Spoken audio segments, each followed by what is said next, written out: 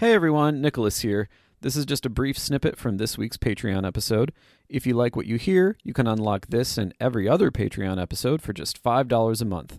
Head on over to patreon.com/furidashi for that and more. And I would say that had I started in that experience like a traditional MMO, I'm not sure if I would be as far in Final Fantasy XIV as I am today. Because I really like efficient leveling.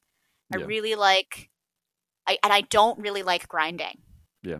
So for me, not really having to grind or only really having to grind at the end because I'm motivated to get a really cool looking shirt or a really cool looking gear item or higher level gear is one thing. But being having to grind just to get to the level is why I never finished Final Fantasy 13. Like I ended up getting like level locked. Yeah. And now 14 being an MMO doesn't really have that like level locking because it's not a No. single player game. Yeah. But I would say I'm pacing myself a lot, mainly because I'm busy.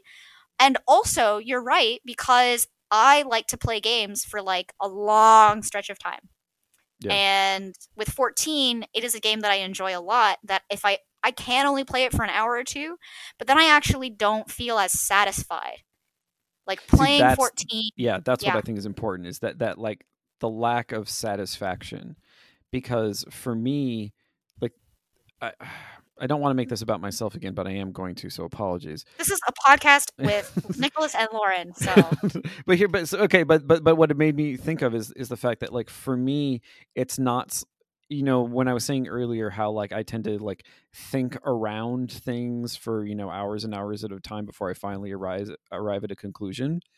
If I came to an immediate conclusion without doing that, I would find it to be incredibly unsatisfactory.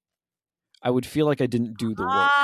Like I ah. needed to, like I actually had to put forth effort and come to this conclusion, maybe by a circuitous route, but by having like contemplated alternatives, possibilities, like thinking through like all of the counter arguments, so that when I do finally arrive on something like a claim that I'm going to make, it's because I feel like I have thought it through sufficiently.